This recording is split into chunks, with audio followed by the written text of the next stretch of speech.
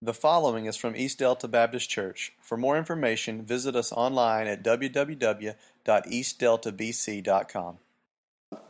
But I wanted to kind of get started on a little bit of a lighter note before I bring it into a heavier note. So I found some more I want to say. Some of that stuff might not have sounded off to y'all because you grow up or been around the Christian world long enough to that does people don't normally say these words out there in the main world. Those are a lot of Christian words. I might have said some of these last time. Hedge of protection. I think of a hedge as a bush. I'd prefer a wall. Washed in the blood, which definitely is theologically sound, but to an outside, what are we talking about? Washing ourselves in blood? That sounds kind of cultic. Traveling mercies. They said that on there. That means have a safe trip. I saw this one the other day from a family member. I covet your prayers. Isn't coveting a sin? We talked about a love offering. People outside the church. What is that? A hug? Bow your head and close your eyes. Where else would you hear that one? I see your hands. After you bow your head and close your eyes, raise your hand. I see your hands. It's a God thing. Lift him up. Again, these are just things that we would not normally hear outside the church that, we need to make sure we're being clear when we're talking to people. Sermon. This is a weekly speech. I'm going to translate some of these. I have the gift of discernment. It means I can judge you without talking to you, right? Y'all can laugh. Some of these are meant to be funny. I'm not being too serious here. That's not my calling. That means I don't want to. I feel led. I think this is what I'm supposed to do. The gift of singleness. That means he's too ugly to get a date. I'll pray about that. No, I'm not going to help. Have you prayed about that? I think that's a really bad decision. I'm feeling convicted. One day I'll change my actions. And the Spirit was moving today.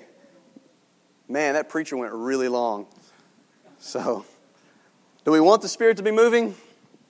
Yes. Do I want to go? Y'all want me to go really long today? No. One last one I'll see, and this is get y'all involved on this one. God is good. All the time. God is good. But is He really? And the heaviness just hit. Is He really? That's kind of my question for today. Is God really good? And I'm asking this myself. I've questioned this, and I asked, have you ever questioned this? And in fact, is there anything that you actually have ever questioned as a believer as we're going through life? Have you ever questioned what you've been taught or what you've always heard? And I want to start off saying that we have to know that it has to be okay to question things. I believe that if we never question things, if we're always just taking in what we're hearing, then our faith can remain shallow because we're never really getting into the reasons why we believe. We just take what we've been told and we just go with it.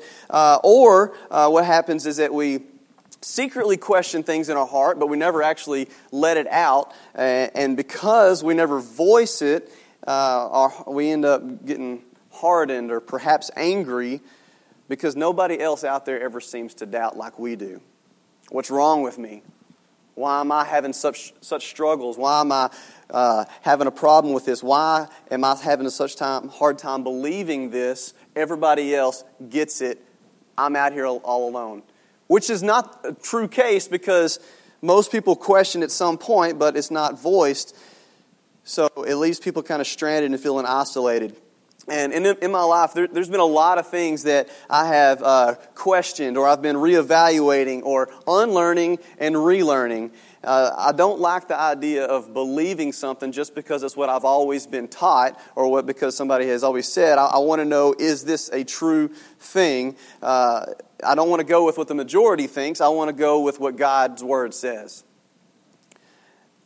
I want to see what God has truly said in His Word, and I want to believe that. Now, most of the time, when I start questioning things and saying, is this really what the Word of God says? Most of the time, what I've heard in my life is what God's Word says. Most of the things I've heard lines up with, yes, that is a correct thing. There are some things, though, that I have found that I might be wrong on something. And I go to God's Word and I see what God's Word says, and I try to align myself with what His Word is saying, and not necessarily what I've been taught or heard, or maybe I just personally believe myself. So this idea of God's goodness, going back to that, and His desire for our good, that's something that I've struggled with the past couple of years. Most of the rest of what I'm going to be talking about today is going to be based on my story. Christianese, you can call it a testimony, or you can call it my story, or you can call it my life experiences of what's going on. But most of what the rest of this is going to be based upon that and what I feel that God has been teaching me. So I was talking to Jared in Sunday school. I said I was just thinking about my speech, and it's your speech. It's like, well, I mean, yeah, it's just a speech. I mean, I wrote it out and I'm talking to you, but this has been my life here. So most of y'all know about Lindsay and I's struggle with trying to have a baby. So I'm going to start kind of from the beginning if you're not familiar with the story. So Elise will be 4 next month. So before she was ever conceived, Lindsay had a miscarriage. And it was one of those things we found out Lindsay was pregnant, and pretty soon after that, we made the call. We were all excited. We made the call, hey, we're going to get a doctor appointment set up. We're going to go get it checked out. Well, before we made it to the doctor appointment, Lindsay had miscarriage symptoms. And it was one of those things like, well, we didn't even know that long. We didn't know long enough to even tell anybody, so we didn't tell anybody. And when we had found out the news on the miscarriage, we still never told anybody. And it was a lot harder on us than what we thought it was going to be. We thought, okay, this happens, and actually it's like 1 out of every 4 women have a miscarriage. It's actually a very high statistic, but we just kind of moved on. This would be okay. And it actually got pretty hard, especially when people started coming up saying, hey, when y'all going to have a baby? Hey, when you going to have a kid? So, like I said, some of this stuff is...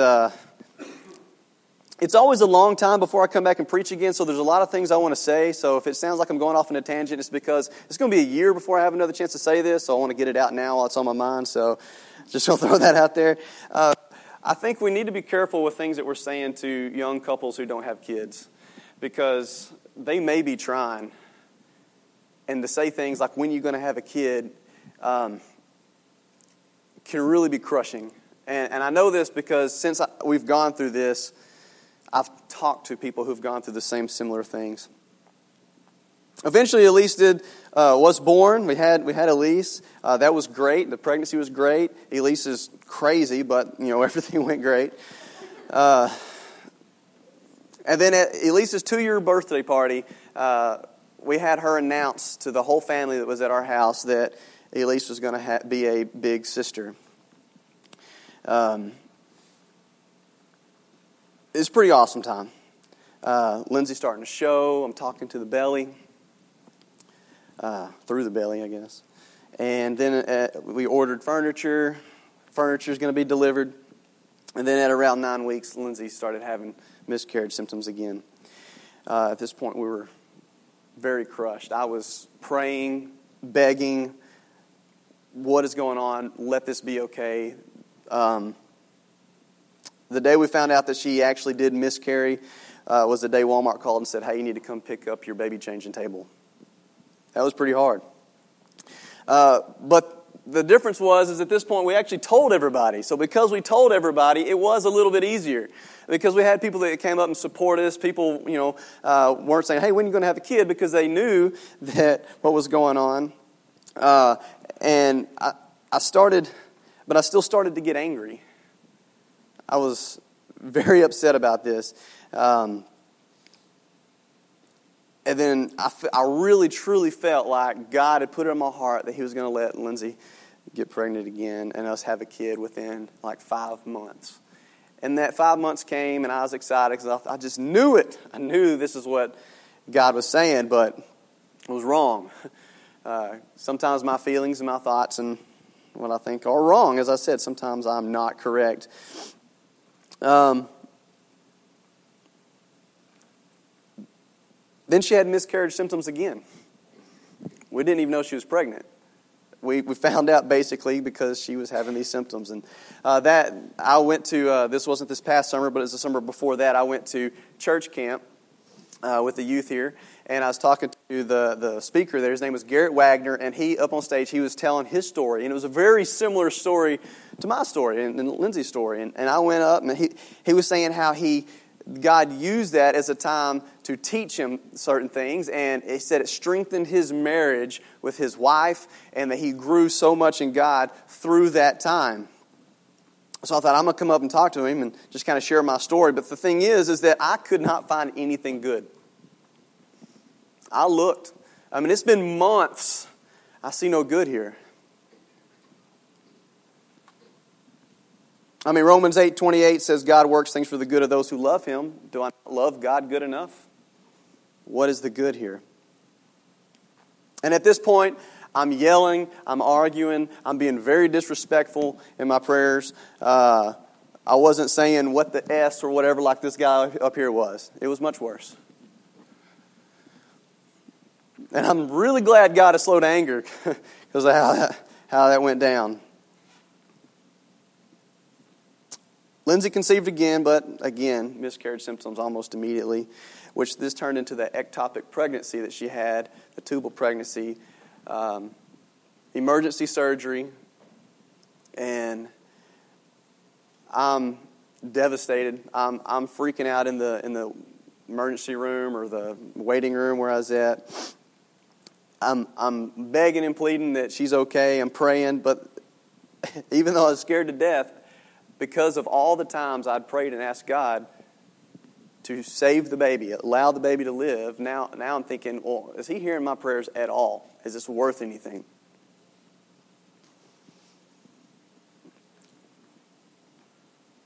So I'm still looking for the good. So after the surgery, she's down to just one side. They had to remove one tube there. And amazingly, she gets pregnant again. The chances didn't go down any. We're like, all right, we're still good. There's still a chance here. And then 8 weeks into it, you can guess what happened. This is a pretty big crisis and crossroads or fork in the road for my faith at that point. Lindsay's talking to me on the phone. I'm pacing out. I was at my parents' house out in the driveway, just walking up and down, talking to her on the phone, because she's telling me everything that's going on. And she says, Jeremy, do you believe that God is good? And I said, yes, I do believe that God is good. I think the Bible's clear He's good. And she says, Jeremy, do you believe that God is good to you? No. No, I don't believe that God is good to me. That's how I felt at the time. I did not feel that way. I couldn't see it.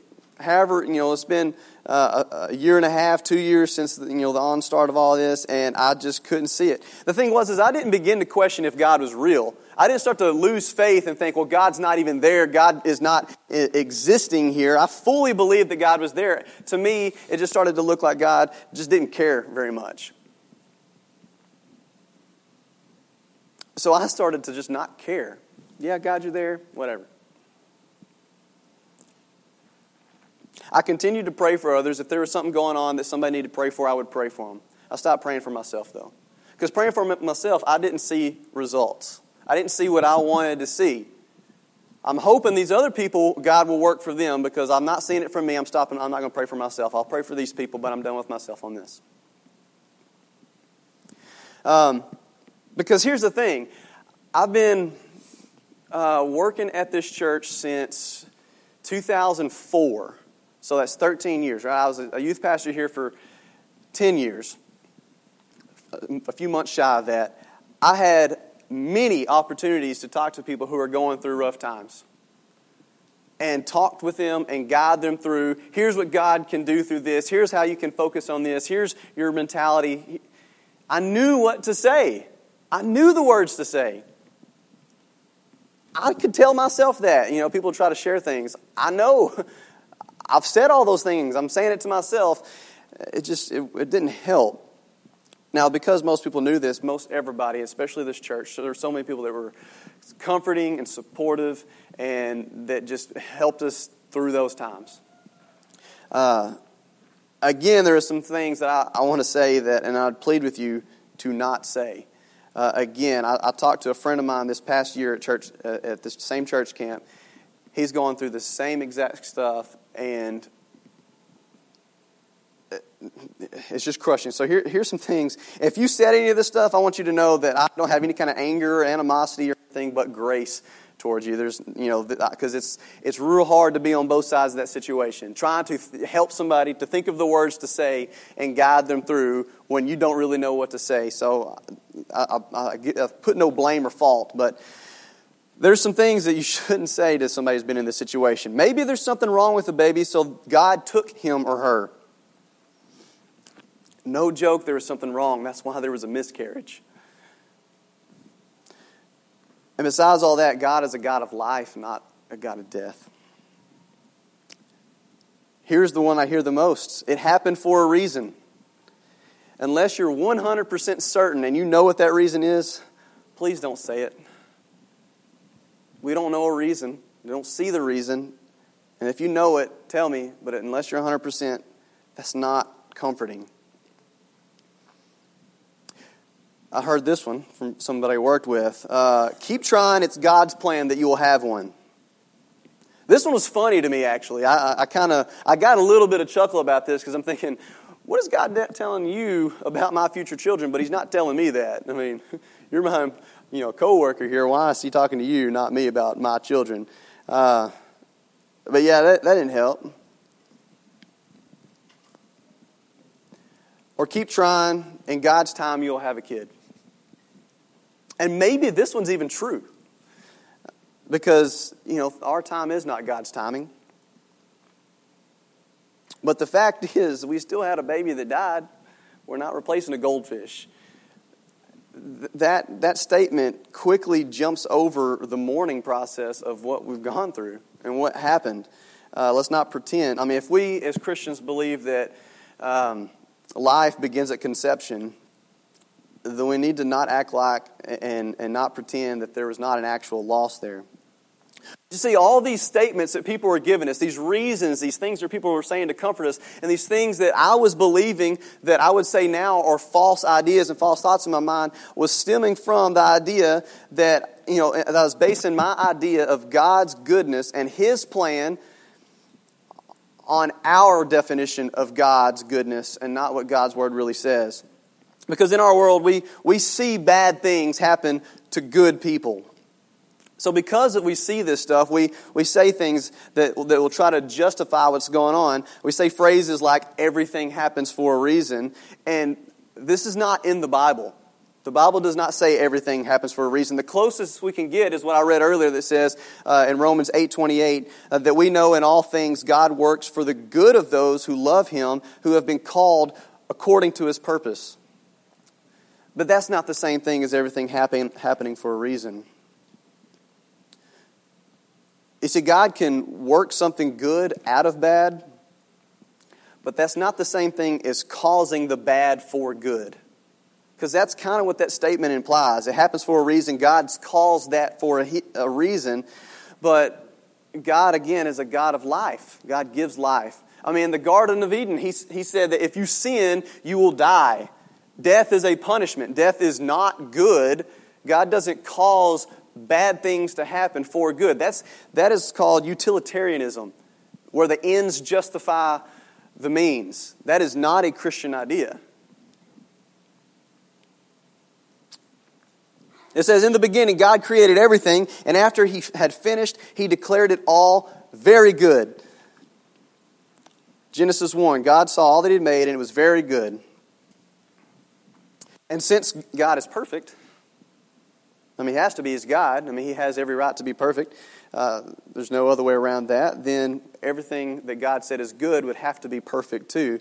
There's no flaws. But in Genesis chapter 3, this is where we see the fall. We see the fall of man. God said, do not sin, do not eat of this fruit, or you will die. In other words, what he's saying is, look, this is what I'm kind of laying out, this paradise for you. Everything is here is great. You got pretty trees, you got these animals you can come and hang out with, go pet the lion if you want, he's not going to bite. You got this lovely fruit, and I'm sure the fruit tasted pretty good back then, and so did the vegetables. They're not that great today. Again, it's the fall, right? So, but it wasn't about the fruit. There wasn't anything evil about the fruit. God's just saying, look, I want you to know that you can trust me and I love you and I know it's good for you. So I'm just going to say, if you do things my way, it's going to work out. But if you decide to try to do what you think is good, there will be death. Because you're diverging from the perfect plan and the perfect garden and the perfect world that I've created. There's a way that seems right to man, but in the end is death. And that's what was happening here when they ate this fruit. Romans 18 through 22 says, I consider that our present sufferings are not worth comparing with the glory that will be revealed in us.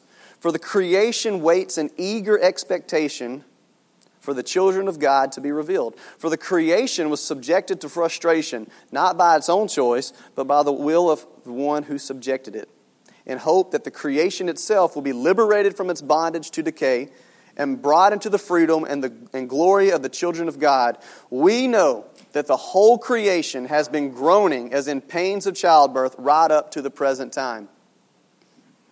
So in chapter 3 of Genesis, God cursed the ground because of sin.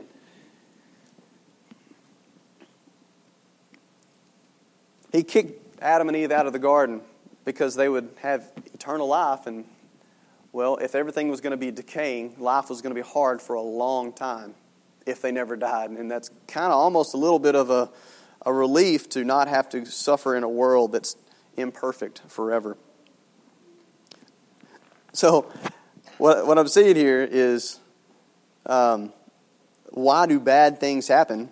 How many of y'all ever watched Forrest Gump? Okay, see, Jake's always talking about these old movies that most of us younger ones don't have a clue what he's talking about. So at least Forrest Gump, most people in here has had a chance to see. So there's a quote in Forrest Gump. I love this movie. He's when he's running, I just felt like running. He's running forever, and that guy comes up to him. He's trying to get some kind of advice, and he jumps and he goes, "Man, you just stepped in a big pile of dog crap, poop, whatever word we want to use here. I'm editing it for y'all's sake." And Forrest Gump says, he goes, "It happens sometimes." And that guy came up with a really good bumper sticker that said, "Crap happens." And that's it. That's what's going on. We live in a fallen world. And because we live in a fallen world, bad things happen. Bad things happen to good people, as we say. But that itself is a false idea, that bad things happen to good people. Because my question is, why do we think bad things should not happen to us?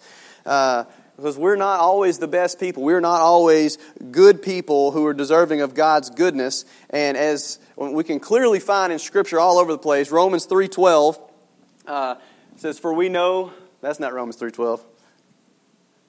All have turned aside. Together they have become worthless. No one does good. No, not even one.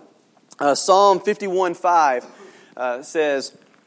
that it's David, he's talking, he says, "I was brought forth in iniquity, and in sin did my mother conceive me." And then Romans 3:23 says, "All have sinned and fallen short of the glory of God." In other words, the Bible's very clear that we've all fallen, we've all messed up. None of us are perfect, none of us are good. So when we say bad things happen to good people, where does it say that we are good people? There's an organization I follow. They have a podcast, and they have like a record label, and they do put out books and stuff, but they're called Bad Christian. And I have a T-shirt that says Bad Christian on it, and I've talked to some of y'all about it before in here. But I used to have a toy hauler camper, and I was trying to sell that thing. Oh, that was the worst investment ever, just on the side note. But the guy that bought it, or come up to look, he saw my shirt. He said, "Isn't that Bad Christian? Isn't that an oxymoron?" So no, actually a good Christian would be oxymoron. Because the first thing a Christian has to do to become a Christian is to say, "I've sinned and I've messed up." We have this, he's a good Christian guy. They might be a decent person in the world's eyes, but there's some kind of sin in that person's life. There's some kind of mistake that they're doing. So when bad things happen, the blame should not be placed upon God, because as we looked, He created it all good. He created everything perfect. We decided to go our own way. We decided to do what we thought was good instead, and that's why bad things happen.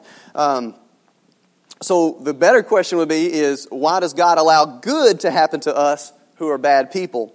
Because a perfect, just God cannot allow sin to remain. He can't allow sin to go unpunished. Job 10:14 says, "If I sin, you watch me, and you do not acquit me of my iniquity."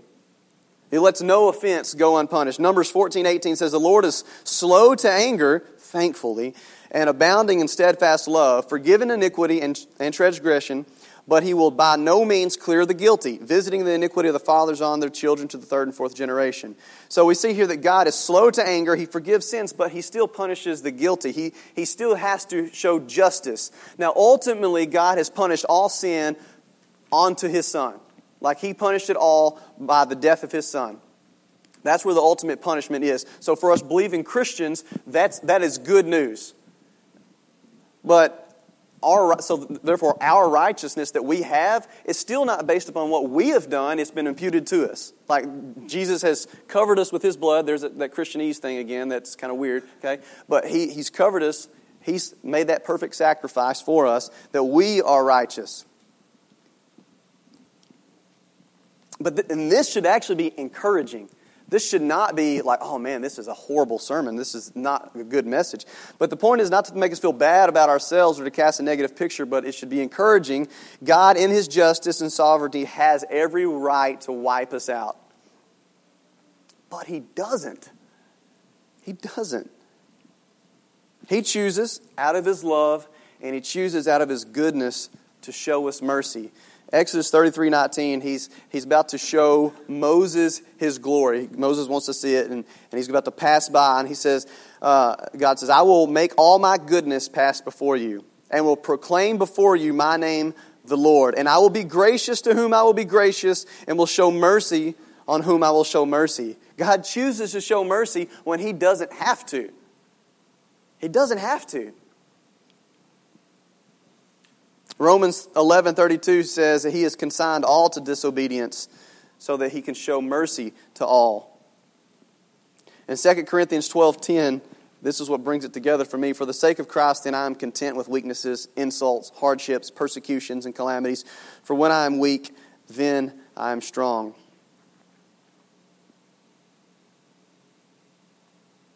So through our failures and our struggles and things coming after us, that's what we can boast in. We can boast and have hope in the goodness of God. We know that God is good because we're still in existence. We know that God is good because He has shown us mercy, and not just to Christians. I mean, He's shown goodness to everyone. There's what we have that's called common grace. I don't know who coined the term, but common grace. Matthew 5:45 says, "So that you may be sons of your Father who is in heaven." I'm skipping that part. "For He makes His sun rise on the evil and on the good, and He sends rain on the just and on the unjust." See, God is good to everyone. The fact that He's sending rain and sun, back then, they couldn't go to Brookshire's and get some food. They're growing their own crops. This rain and sun is providing them, everyone, the good and bad, with a way to grow their crops so they can have food, so they can survive and support their family. So I know I've been around so many Christians that in our goodness, we won't even go shop at a local store because we disagree with somebody's beliefs. What we're saying when we do that is, I don't believe this person deserves to have any money to make a living, to survive, and to sustain their family. That's what we're saying if we don't want to go shop somewhere. I'm not talking about supporting a corporation. I'm talking about just shopping somewhere or not shopping somewhere just because we believe slightly different. God, He values all life here. He let it rain on the good and the bad, the just and the unjust. That's common grace. Everyone can enjoy a good meal. Everyone can have deep friendships. Everyone can have a good marriage. But Christians can enjoy those things to a much deeper level because we know that these are good gifts from God that lead us to praising Him and being thankful for Him. James 1:17 says, every good gift and every perfect gift is from above, coming down from the Father of lights, with whom there is no variation or shadow due to change. All good things come from God. So on my question is, is God good? This is what I'm starting to see. God is good. I'm here. I'm alive. Okay? I talk about this all the time. Food. If you like to eat food, I like to eat food. There's good food and there's bad food. And there's food that tastes awesome and there's food that just tastes pretty good.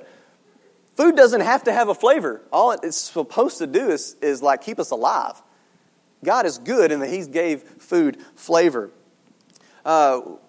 Lindsay, Elise, and I, we went with Steve and Tina to Mena, Arkansas, and we drove around to look at the scenic route. All the different colors. I think there were a bunch of different colors of trees, but it was so foggy we couldn't see anything, could we, Steve? We had to drive pretty slow. Those are things that we can enjoy. Those are things that God has shown us, His goodness. We could be living in a black and white world.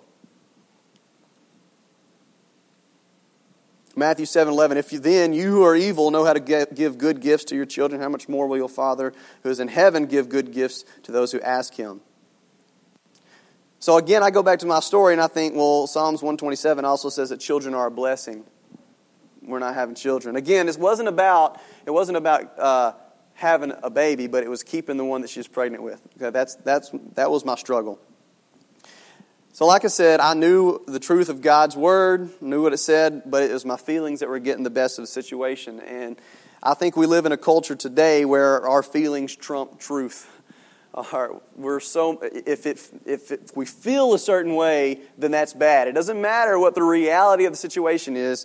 Our feelings seem to kind of override us. But we see in Matthew 11, John the Baptist found himself in prison. He had already been preaching the coming of the Messiah. He baptized Jesus. He saw, the Spirit come down upon John. He says, this is the one whose sandal I'm unworthy to tie or untie, whatever it was he said, something about dealing with his sandals. Anyway, he knew this was Jesus the Messiah. And because he was the one who was making straight the path, he kind of had a good end with the Messiah. He's in good standing here, but yet he finds himself in prison. This would be a very unexpected place. So he sends his disciples to go talk to Jesus. Ask Jesus if He is the one to come, or should we be expecting someone else? So Jesus answered, go and tell John what you hear and see. The blind receive their sight, the lame walk, lepers are cleansed, and the deaf hear, and the dead are raised up, and the poor have good news preached to them. And as he's going on, what he's doing here is he's quoting from different passages in Isaiah that describe the Messiah. How He's going to give sight to the blind and heal the lepers and allow the deaf to hear. And all these things that he's saying, one of the big things that's always mentioned in Isaiah that he's going through is that, and He will set the captives free. The prisoners will be released. So John is getting pumped. Oh yeah, I know what's coming. Yeah, the deaf are hearing. Yeah, the blind are seeing. And the prisoners are going to get set free. But that's not what Jesus says. He said, the last thing He says here is, and blessed is the one who's not offended by me. How do you think John felt after that? He's fist bumping. He knows what's coming when he's hearing all this stuff. And he gets that, and prisoners are not getting set free. He realizes right then that he's staying in prison. And he's probably going to die. But Jesus says, blessed is the one who's not offended by me. Just because we feel a certain way that seems true to us does not mean that is the reality of the situation. God's goodness, His messiahship, His godliness, His Godhead, that was not based upon John's expectations. And who Jesus is and His goodness is not based upon my expectations of what He should be doing in my life. He is God and He is good because He is good. It's not based upon my happiness. That type of thinking leads to the health and wealth gospel, which I've talked about before. But the question ends up going, okay, well, if God is so good and God gives good things and He can stop the bad, why doesn't He? In short, because He'd have to wipe us out. Because, as I said before, we all have evilness in us. We all have done bad. If we want Him to stop bad things and evil, then He needs to get rid of us completely. But see, this would actually be an evil thing of God to control you. If God controlled you, that would not be good and loving. It would be an overbearing, abusive relationship. If He forced us to do good and forced us to do no bad, that's an abusive relationship. But instead, God's not being not good, He's being patient. 2 Peter 3:9 says, "The Lord is not slow to fulfill His promise, as some count slowness, but is patient towards you, not wishing that any should perish, but that all should reach repentance."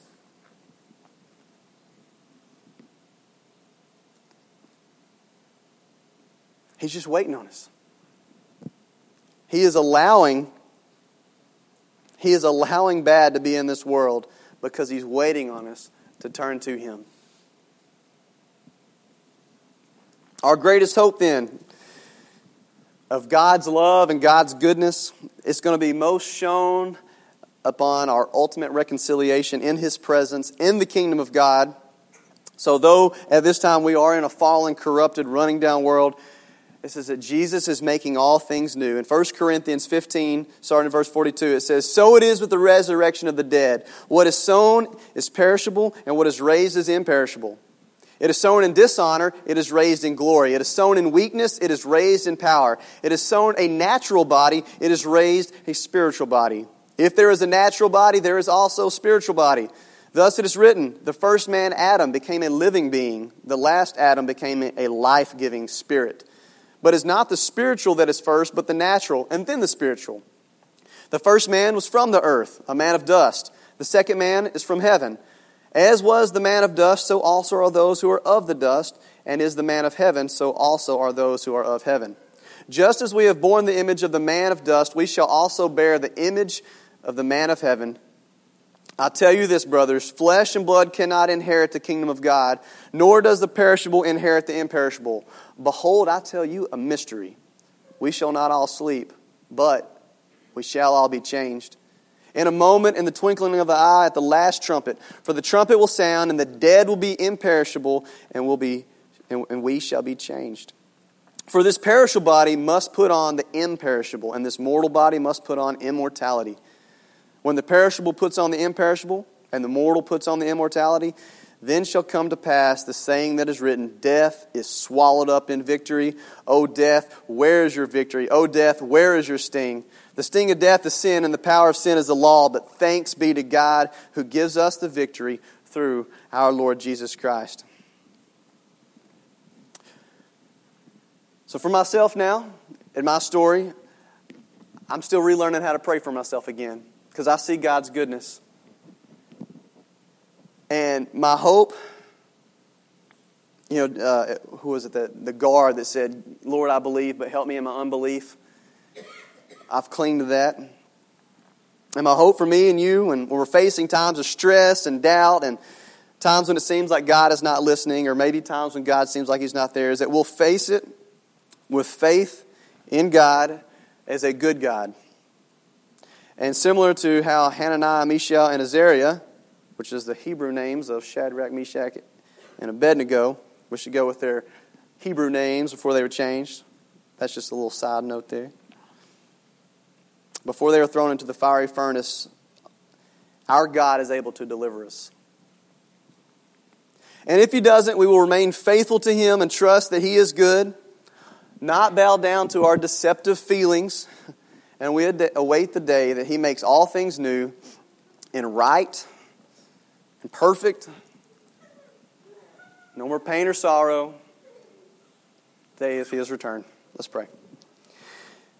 Dear Father God, Jesus, I thank You that You are good. Lord, I pray that I will not be led astray by my own feelings, Lord, that I will know that the truth is that You are good, God, that You want the best for us, knowing that You are allowing bad things to happen at times because You're patiently waiting for us to all to turn to You. God, that you love us so you give us the choice to serve you, to love you back. That it's a loving relationship that you want with us, not controlling and abusive. God, I pray that we'll keep this in mind in our hearts as we're going through life and things get tough, Lord. Our feelings lie, but your word is true and you are good. It's in Jesus' name.